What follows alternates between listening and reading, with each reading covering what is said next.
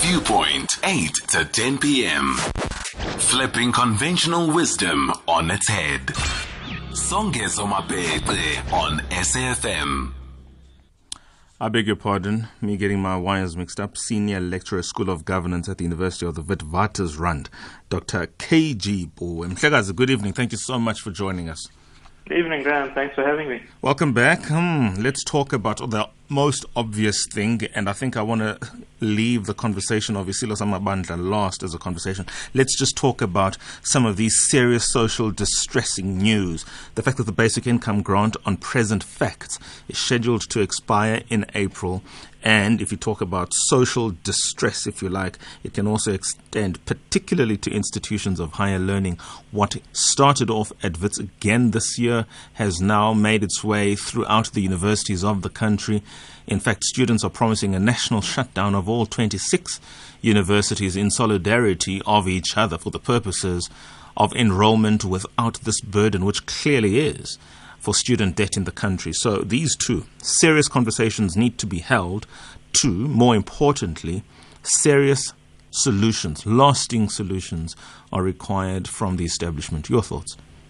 No, thanks for having me. Yes, I think, look, these two issues can actually be put under one umbrella, namely the lack of the South African economy to actually be moving forward. And I can trace this back to, I don't want to say the last 10 decades of, because I think there's politics attached to it. So I'll just say we seem to have a government that really is a bit clueless as to how to move the South African economy forward. And I say this based on, if you look at both the income grants, the COVID one, it's a temporary measure, an important one, but a really short-term one. And the bigger question is to ask is, how long can you continue doing this when grants often by themselves already cost the state a huge amount of money? And because I think we should be at a period I think it's 26 years now removed from 1994, where the discussion should not be about grants. It should be what type of economy and jobs are we going to need in the next 20 to 30 years. And that type of discussion is going to hit us whether we like it or not. So everything we're seeing related to the income grant, also the fees must fall,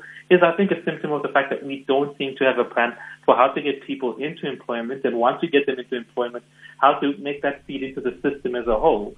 And I think we're going to keep seeing, these are just but some of the symptoms we're going to see going forward.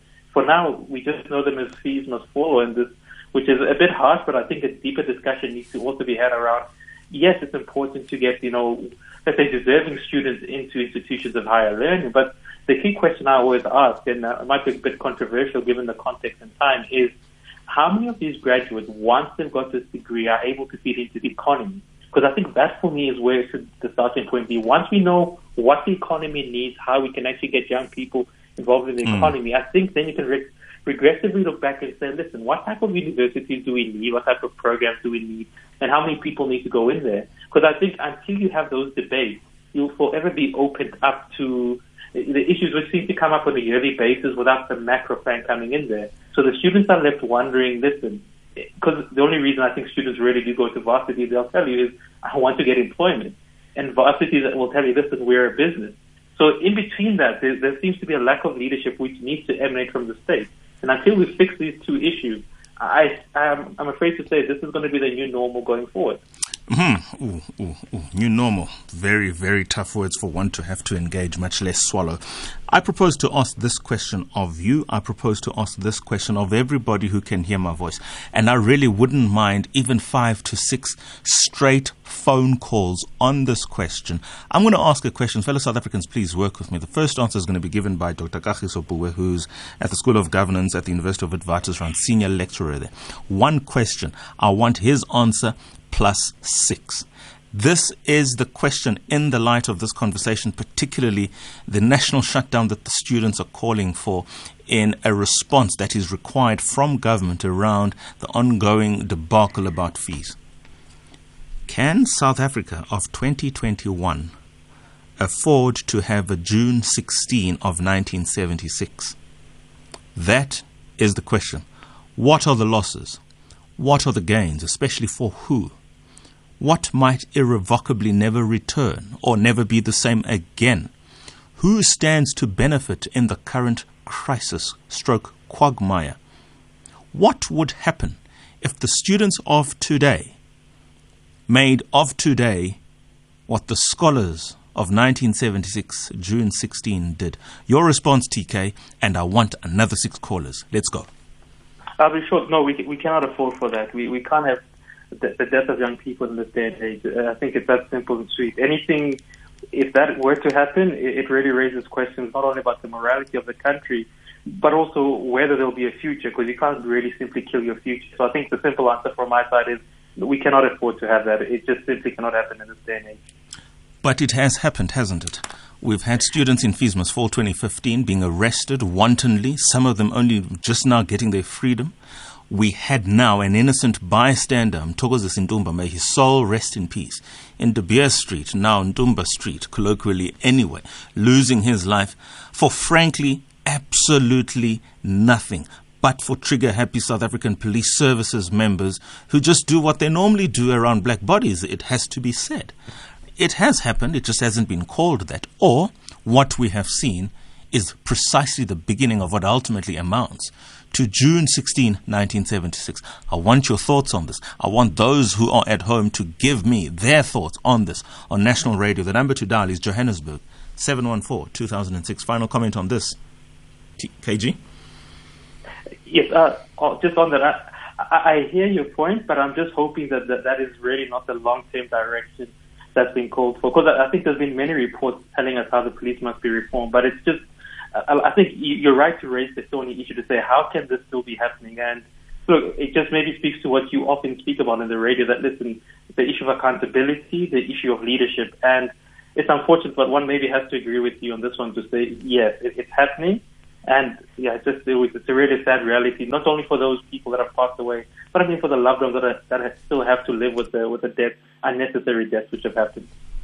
Let's take our first caller this evening. On hold, first-time caller. This is what we do for first-time callers. We give them a round of applause, the typical SAFM family style. Cuba, thank you for calling us. You are in Johannesburg. You have 90 seconds to give us your answer, after which we simply cut the phone. Go. Thank you very much. My take is this. I don't think it's possible the way things are happening. I don't think South Africa can afford the riot of 76. There's a lot to be lost. As you ask in your question, what is there to gain or what is there to lose? There's a lot to be lost. What is to be lost is the promise of the possibilities of good things that can happen if, as a nation, we hold strong, we try to navigate this difficult period of pandemics and education, the lack of education among a number of people in South Africa today, and including the ESCOM, because ESCOM is a source or is a supporter for business or businesses. And we have a lot of people, young people as well, and even adult people who have an opportunity now to start businesses. Because in the past, that was not possible. During apartheid, it was not possible. And when we were beginning, it was not. When we were beginning after 1994, we were still learning. You know, when you've just been in trauma, it's not easy for you to immediately start picking up.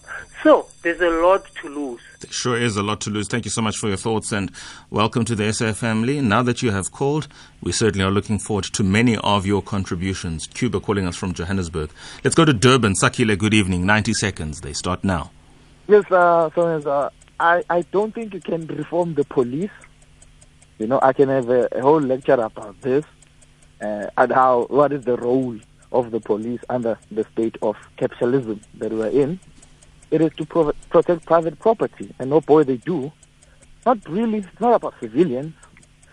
We're going to have another killing. We've just have the other student has been shot just now, but he's wounded. He's not killed. It's for now. We're going to have such things to happen because you cannot have a situation whereby people have been excluded in the economy in 1994.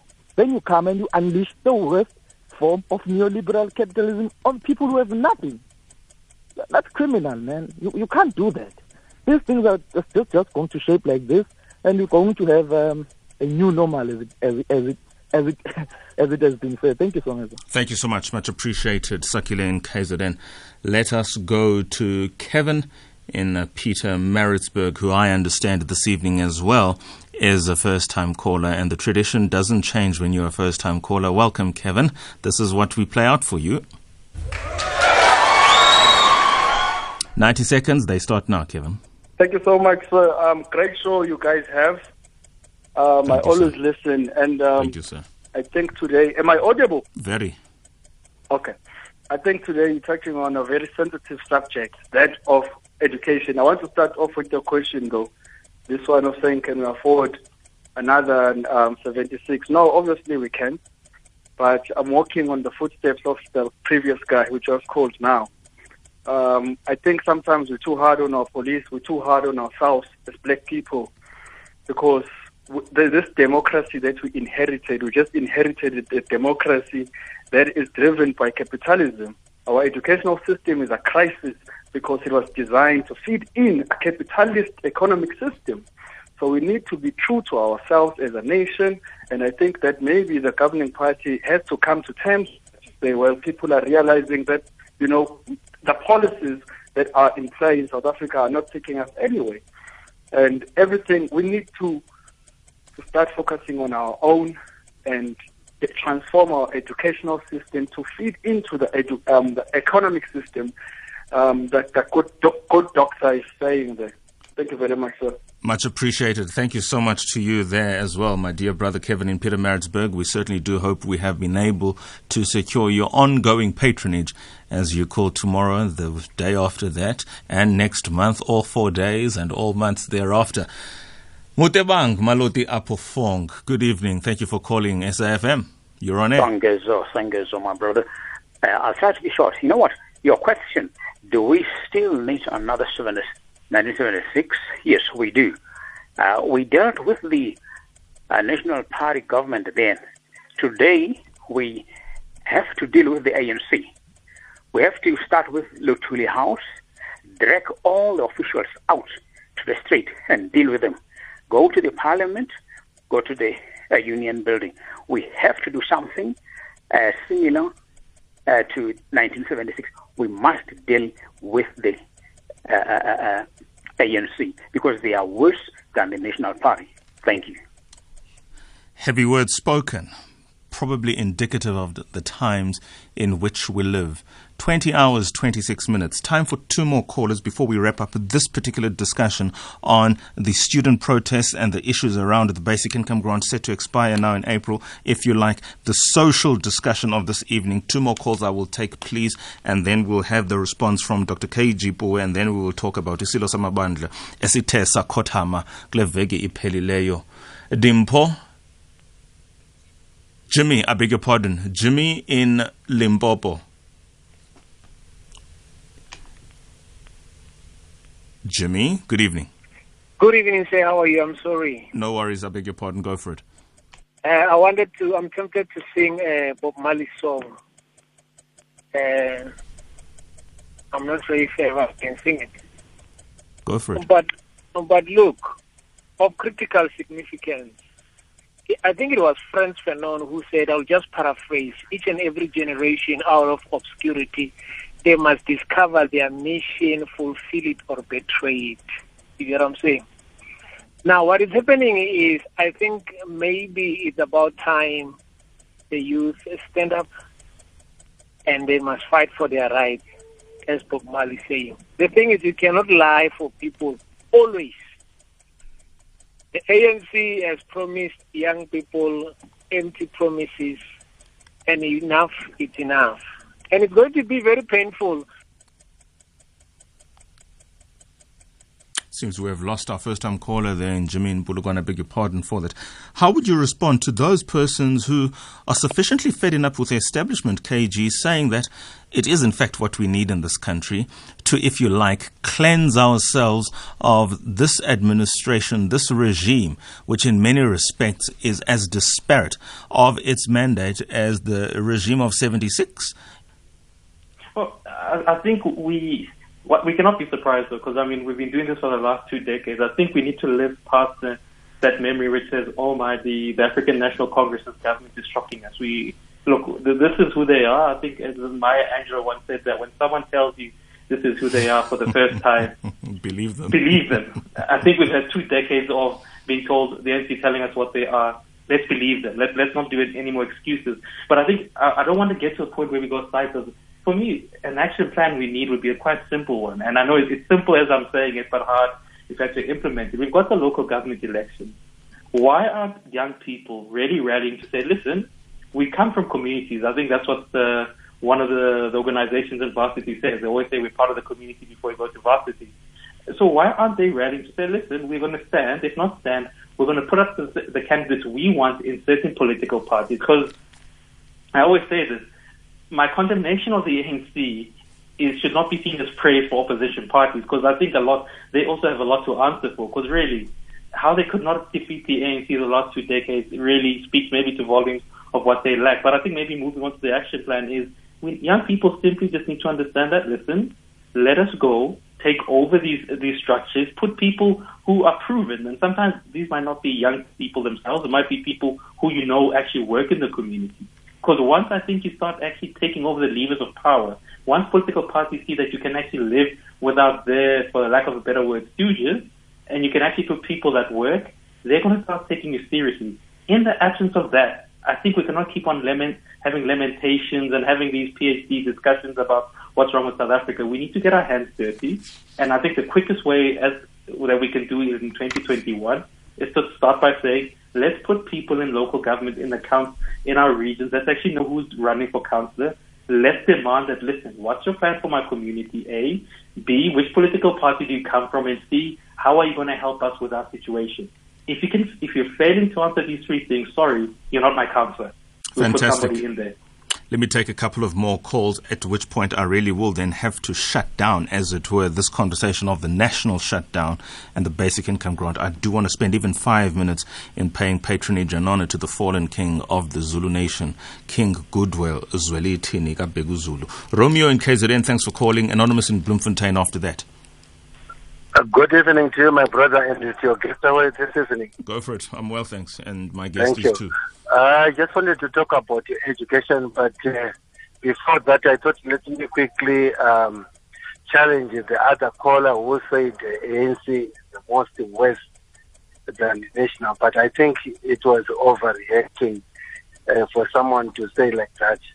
But I believe the dark cloud that is roving all over the Lutile house, it shall pass if the ANC leadership, they still have got to realizing that they've got a lot of work to do.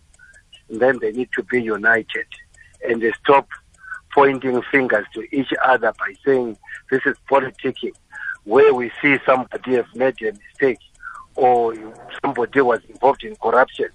Then they drive the agenda to say, no, this is politics. Something that is invisible, indefensible. I mean, that is wrong. We need you. We believe that you still have got a long way to go. In terms of education, I think the leadership need to think wisely and come back to the drawing board. Let's have an education system in which those who would end in the secondary level rather than to tertiary, let's give them an opportunity to start equipping them by taking them to construction colleges. Yeah, I'm going to have to leave it there. Thank you so much for your call nonetheless, Romeo. Anonymous, Bloemfontein, final caller. Good day, good evening. How are you, Songeza? Well, sir, thanks. Go for it, please. My name is... When I joined in 1985... Your name is? I missed that. Anonymous. Oh, Anonymous, yes. In 1985, I became a financial advisor. That time we were taught that we must encourage our people to invest for their future, for their children's future education. That we taught them ever since. I wonder how many took our advice. I'm asking, if people took advice that time, what is happening now? Could it be happening? Not depending on government for our children's education. Another thing is that in 2019, there was a conference in a lecture in Bloemfontein Free State University. The professor was addressing us, said, by 1996, he and his other colleagues, including Dr. Bengu, remember Professor Bengu, one-time Minister of Education, they were making a plan. They had a plan suggested to the government how to deal with future tertiary education cost, but still the government didn't take it. Thank you. Thank you so much. Much appreciated. The gentleman in Bloemfontein styles himself as anonymous. Let's talk, Dr. Kagiso Pooe, of the passing of the head of the Zulu Kingdom and his legacy. Isilo samabandla saKwaZulu, ikumkani Goodwill Zwelithini. A sad time for many in this country. Yes, it is. And it also marks a very, it's a timely period, because if you remember when he took over from his father, King, I think it was Cyprus, if I'm not mistaken, it wasn't the 70s or 80s. So literally he's been in charge for that long. And one can say he's actually played a pivotal part. I mean, if you listen to what a lot of politicians have said, particularly President Jacob Zuma and Nkosazana Dlamini Zuma, who truly understood what was happening in that province at the time. Now, some people have raised contrary views about his legacy, but I think the one people will stick to is just the reformer he has played. I mean, he really has kept the monarchy, in inverted commas, of the Zulu nation in really pride of place. And I think that's the legacy one will probably remember most about him, that in a time when things are changing so quickly, there is something nice about knowing that there's some stability about the monarchy. And it's actually going to be quite interesting just observing where the monarchy goes from here, because he was such a colossal figure in the sense that he was able to keep the monarchy relevant to that region, also the country. So it'll really be interesting to see what happens going forward. And look, I'm one of those people, I'm partial towards monarchies and maybe being a traditionalist as such. And I hope that, whoever the incoming leader of the Zulu nation is and the head of the monarchy, will be able to not only keep it relevant, but I think also play a pivotal part in saying, listen, I think there's a lot of commercial value that can be derived from the monarchy to ensure that, they're not dependent on government, because I think that's the next step the monarchy needs to take, such that when he takes over, whoever he may be, he's able to speak with such authority that not even government can be able to shut him down via finances, because I think that's the future we need. We need independent stakeholders that are able to hold government to account. And I think cultural leaders and also monarchies do have a role to play in that. And I think they've been a bit quiet in it. And it's really, I think the legacy, if his legacy really is to remain true, specifically the Zulu monarchy, they need a reformer who is really be able to take this monarchy to the 21st century. And we hope that he's been able to do that because I think he probably I know traditionally he doesn't dictate who comes into power, but I hope he's really set the stage for whoever comes into power the right way. This is probably a good time to engage the conversation of traditional leadership in the country at large. There is no greater or bigger king, certainly in terms of appeal, in terms of following, in terms of territory, in terms of influence, might I even suggest, as the late King Goodwill Zwelithini. And there are many questions around just that name that one could traverse. Mondli Makanya wrote a very, I wouldn't say disparaging, but he certainly doesn't hold the late king in high regard, if that article is anything to go by. There are many questioning as to how they were the Zulu nation that is settled on what has since been known as the Ingonyama Trust, and the political nuances attached to that. The fact that the king, more than any other king, receives such a high endowment from the national government. This is then, in light of what you are saying, an opportunity to re-engage the system of traditional leadership in a country of a centralized government as we do. Yes, but I would probably point it towards the direction where people should also not be ahistorical about it, because I know people, and this maybe might come off as a bit of a slight to other nations, but there's no, for instance, I'm Kim Tswana, but there's no such thing as a Tswana king, as there's no such thing as a Pedi king. What you tend to have is you have institutions or groups which, for lack of a better word, you can call tribes, and that's a historical fact that there has been no nation quite like the Amazulu nation. It's documented history. You don't have to like it, but it's documented history. So I've always had a fanciful, let's say, deliberation of people say, why is he special? Well, it's history, and you cannot fight history. because we can also have to understand the issue of monarchy is very different from democracy. I think if you want to have the debate, we should, but we cannot on one hand say, listen, we want to have an African democracy which represents us, but then we take up what some people, and we also have to remember not every South African is for the monarchy, not every South African lives in rural areas, or in urban areas. So I think we need to be a bit more nuanced about how do we take this discussion forward, because I'm one of those people that would be bitterly disappointed if people say the only way South Africa moves forward is if we equalize what our history doesn't show to be equal, if that makes sense. Yeah, sure. No, I appreciate that, as I do your thoughts on these very critical matters. Certainly the conversation that we are now cutting, the passing of King Goodwill Zwelithini, is a conversation that will not end, certainly not before his burial, certainly not during his burial, and I'm sure long after the king is no more and a successor duly appointed and inaugurated to lead the Kingdom of KwaZulu-Natal. The legacy of the late King Goodwill Zwelithini is going still to be a talking point. Dr. Kagiso Pooe, thank you so much for your time, sir. Thank you, as always, for having me. Excellent. Have yourself a good evening. 2039, just a short isiZulu lesson, as it were. Amagama asetshenziswa uma kukhotheme isilo. Isilo asiguli, siyadunguzela. Isilo asishoni kepha siyakhothama. Isizwe asisho ukuthi sishonelwe kepha sithi icala lisihali. Icala lisilahlile. Noma ilanga lishonile. That's right. Icala lisilahlile, ilanga lishonile.